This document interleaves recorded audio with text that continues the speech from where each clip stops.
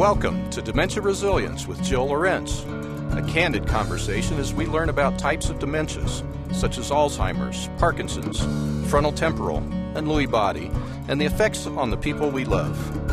Jill's years of dedication and experience help you adapt, overcome obstacles, and find positive outcomes. It's time for Dementia Resilience with Jill Lorenz. Well, hey, everybody. I hope you've had a good new year.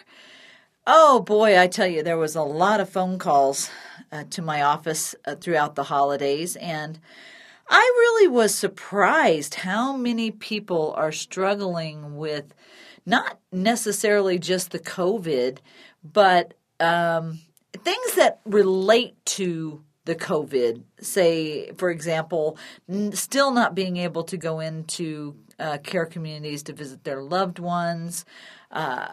Temporarily, we had visitations suspended and things like that. And then I think more than anything else, the things that I saw that was troubling all my listeners and my clients was that they are looking at what the scope is of the care that they're providing. And is it still enough? And they're exhausted. And I think, I've talked about this plenty of times.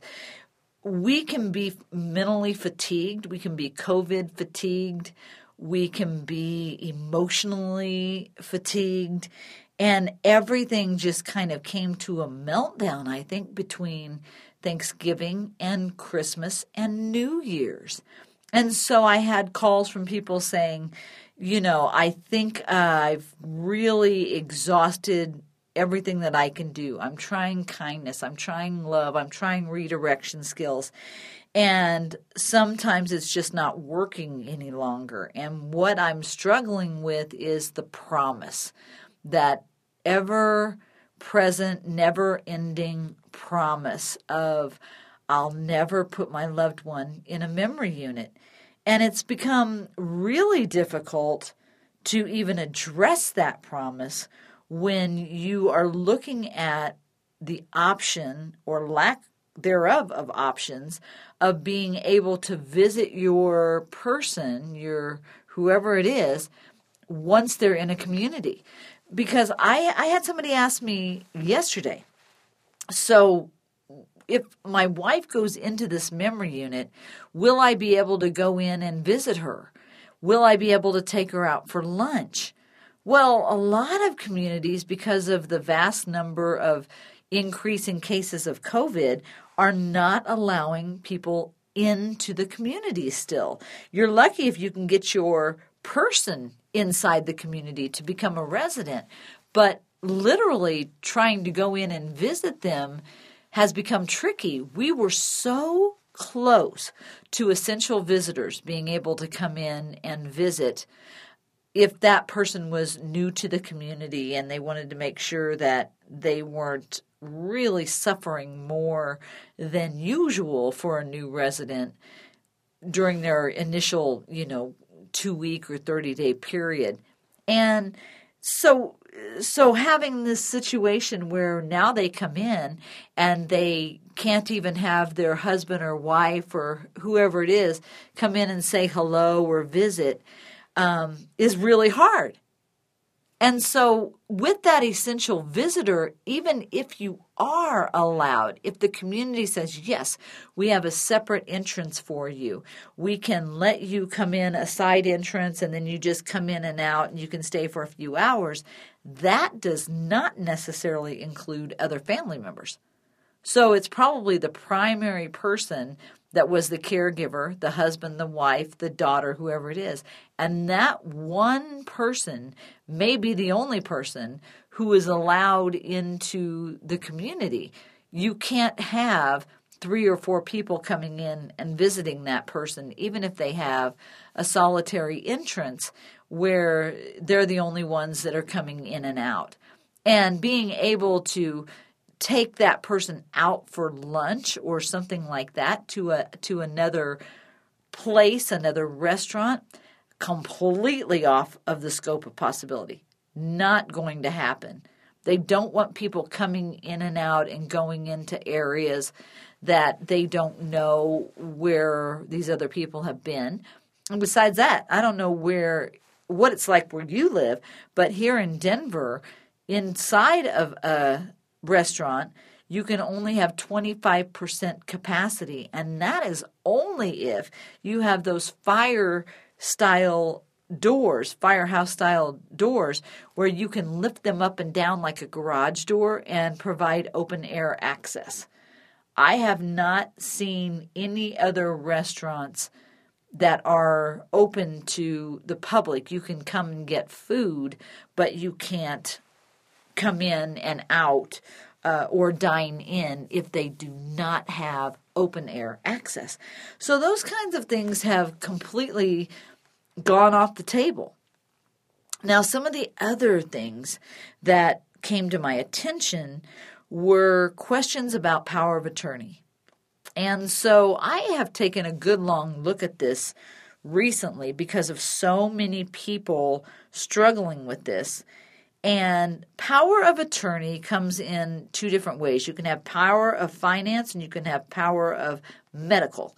And there can be multiple people on the power of medical. That enables you to have access to information to your loved one's chart via a doctor or a hospital or something like that. The HIPAA laws that came into play about 15 years ago made it so you have to sign some document allowing family members to know your information, or who exactly can know your information if you are sick and in the hospital and unable to share that information on your own. Well, power of attorney financial is completely different. There can only be one person and a second person if that person is not able to fulfill their obligation. Well, recently I was told from a couple of my clients who were trying to keep their loved one from spending too much money, from going to the bank and pulling money out and making life difficult for paying bills and for reasons of even trying to apply for Medicaid and things of that nature. And the people with a diagnosis don't understand that you're just trying to do the best you can to pay their bills and take care of them. Many times they are thinking that you're trying to steal their funds, and they get upset about it. And so I had an example of a person who had a minimal amount of money in his savings, none for long term, nothing like a pension or some other income coming in that would allow him to have payments each month. So like a lot of people, this gentleman was living off of Social Security. Now, Social Security is not great, but it can be anywhere from like $700 to $2,000 a month, depending on how long you paid into it and so forth. So if you need to go on Medicaid, you have to leave your money in the bank. You can't just give payouts to people or pull out every dime that you have trying to keep people from stealing from you, because if you're applying for Medicaid, they're looking at what money you have that you need to spend down before the government income starts taking over for you and paying your bills. And I'm going to tell you, folks, it's not a good way to go anyway, because government doesn't like to pay out any funds. They just don't. And our Congress people and our senators and the people that are in charge of our government are just not big fans of releasing money or paying out Medicaid payments to these various communities.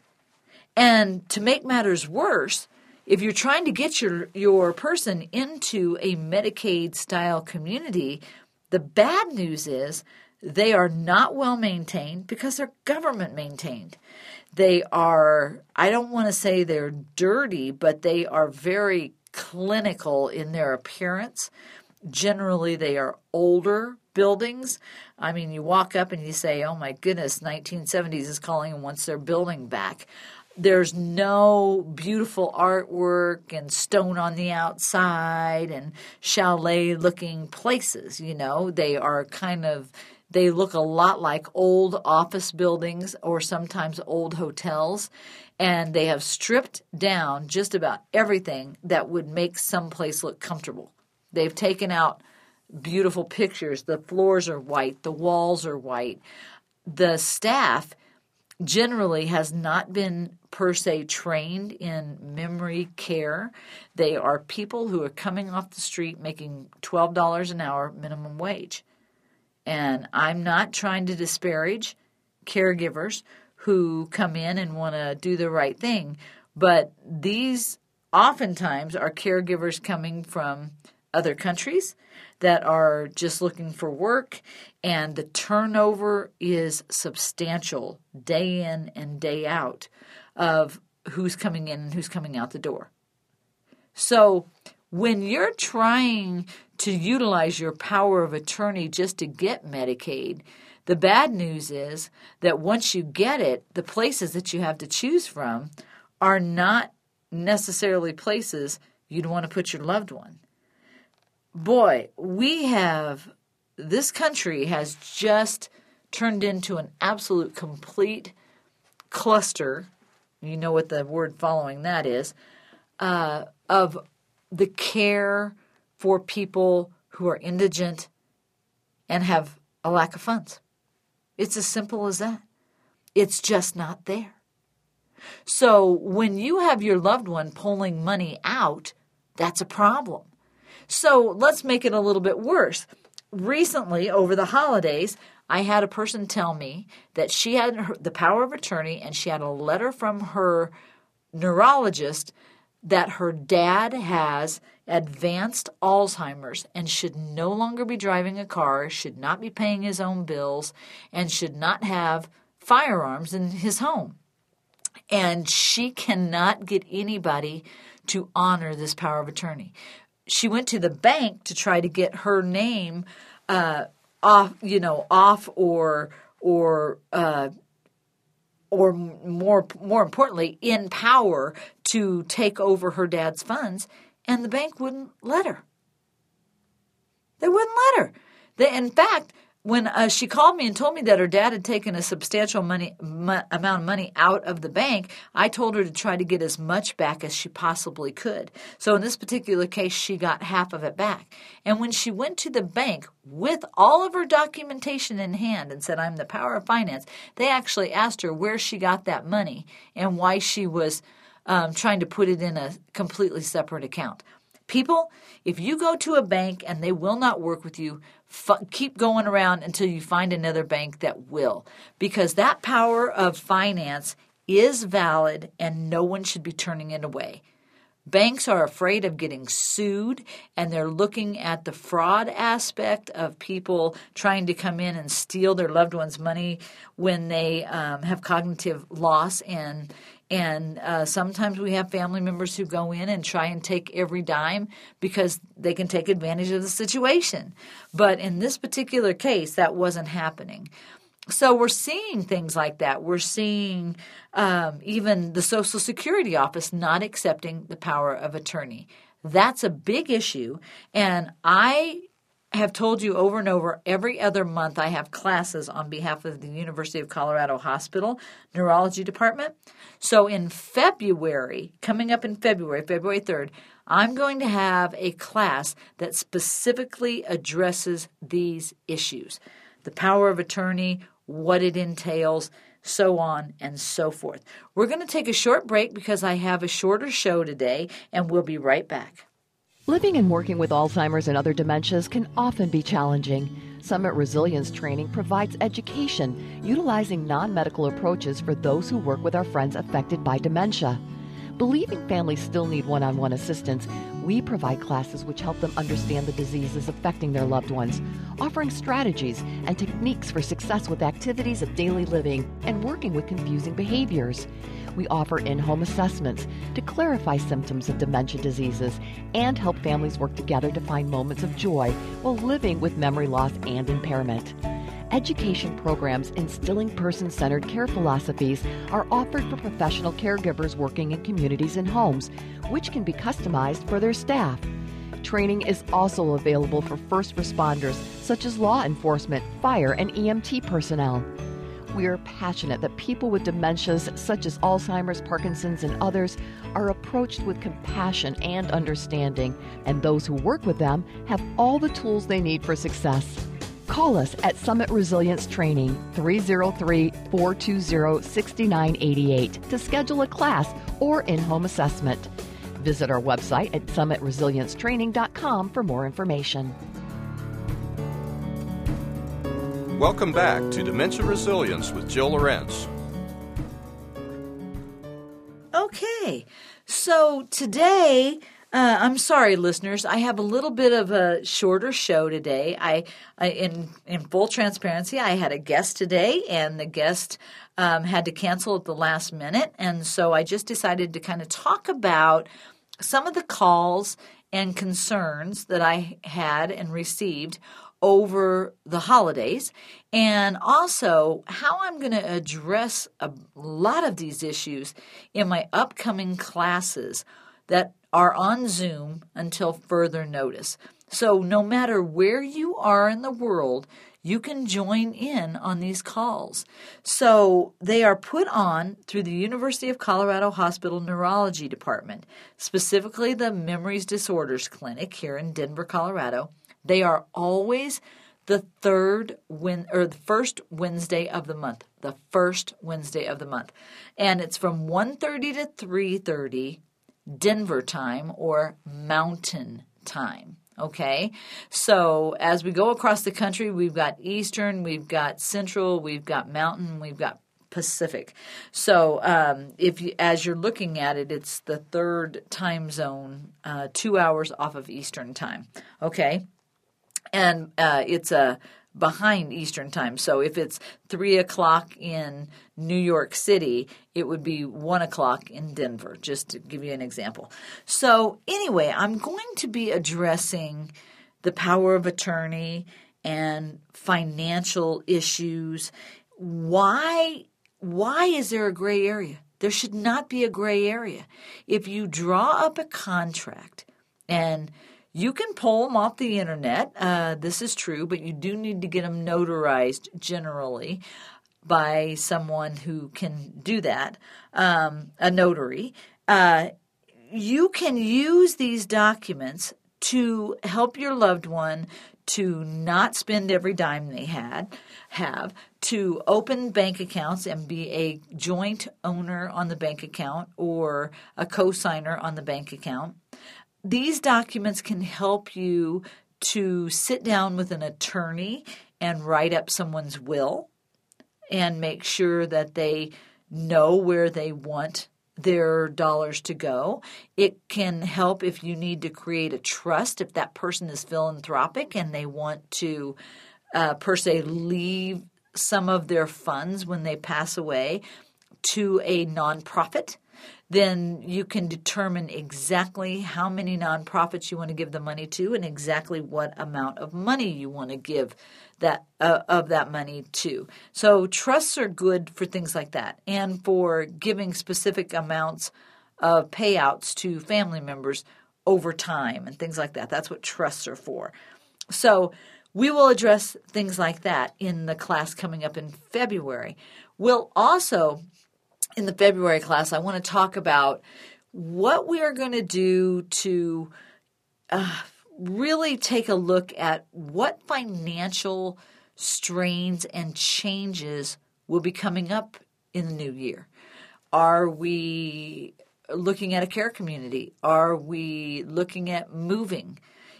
If you're going to have moving costs, what are those going to be? Are you going to have to hire movers to come in and box up all your items and get everything ready to go, and are they actually going to move this person to a new location? Say you have a family member who's lived on their own and they're going to move in with you now, or they're moving out of an apartment into a new community or something like that. How do you get rid of their items? Those are things that you would have to think about. What kind of situations would you have to set up to be successful with stuff like that? We're also going to talk about what you need to do to keep your home safe. Do you need to add grab bars in the shower? Do you need to purchase mats? Do you need to purchase things like kid-safe latches so that they're not opening up cabinets that they shouldn't need to get into? Are they eating more food? Do you have to go to the grocery store more often? Are they taking more medications? Medications are expensive. If you have to have a sleep medication like trazepine or something, if the person is up walking at night, that can be an expensive medication. Are you paying for the Alzheimer's type medications? Donepezil, otherwise known as Aricept. Are you taking Namenda? Are you taking Exelon? What are you doing about those types of funds and monies put towards that? There's just a lot of things you could do. You can go to Sherwin-Williams and get some painter's tape and attach it to your concrete stairs. And I'm going to talk about all those kinds of things, how you can make your home safer for your loved one, and what is the cost related to those safety measures. So that's going to be in February.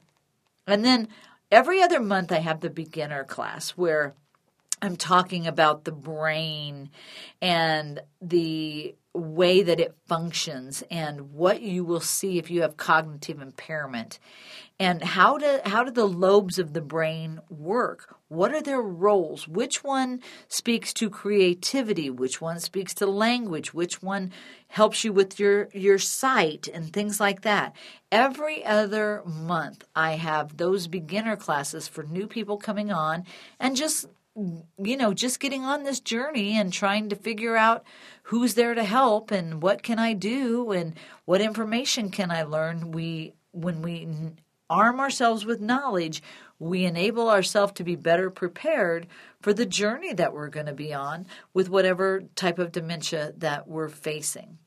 So that will be in March, that repeat class of the brain.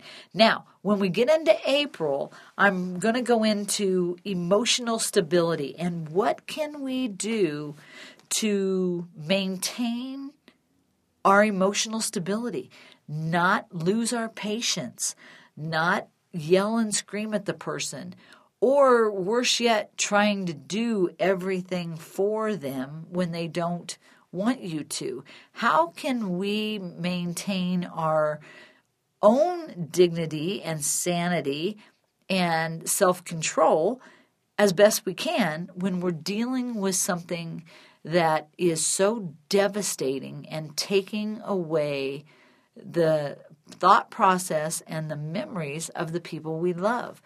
We have to deal with depression as well when we are looking at these kinds of things. So I'll be talking about ways to keep yourself from being depressed and how to keep your loved ones strong and viable and part of the plan, and engaging them in conversations and learning ways to create meaningful activities for them.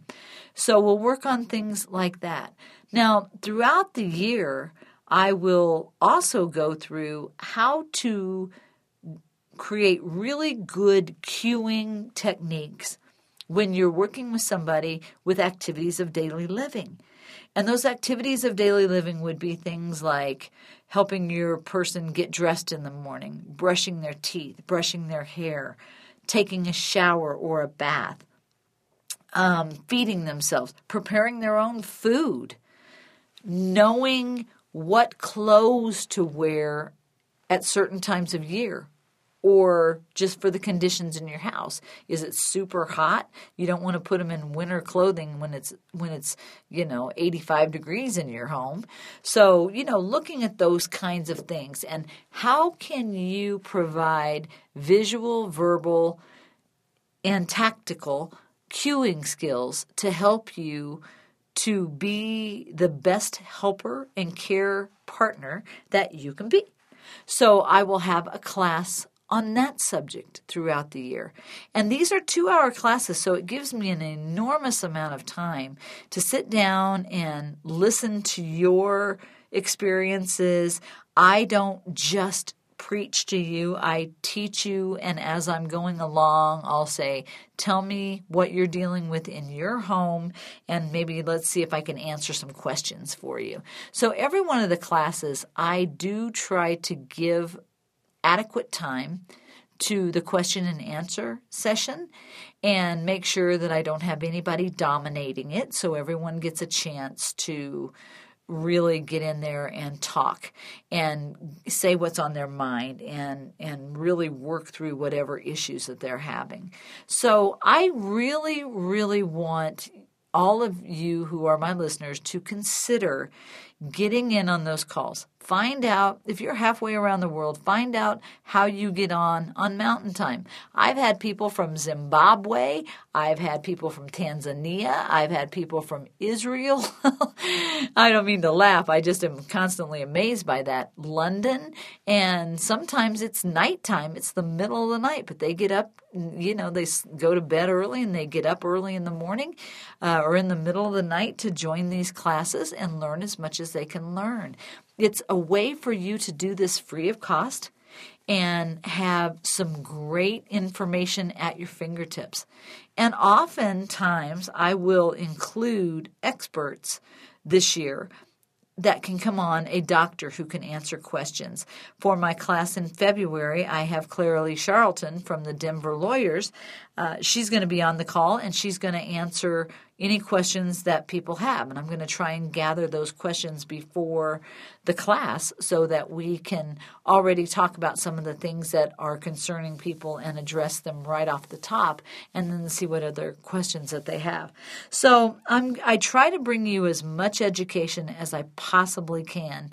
And I just thought maybe today, of all days, when I needed to kind of think off the top of my head and say, I still want to be here for all of you. I want to be here to bring you information, and I don't want you disappointed when you turn on the podcast thinking that it's going to be, something really great. Well, I hope today I've been able to at least give you some good information for upcoming days and weeks and months and journeys that you're on, so we can get through all these times with the best education and thought that we can.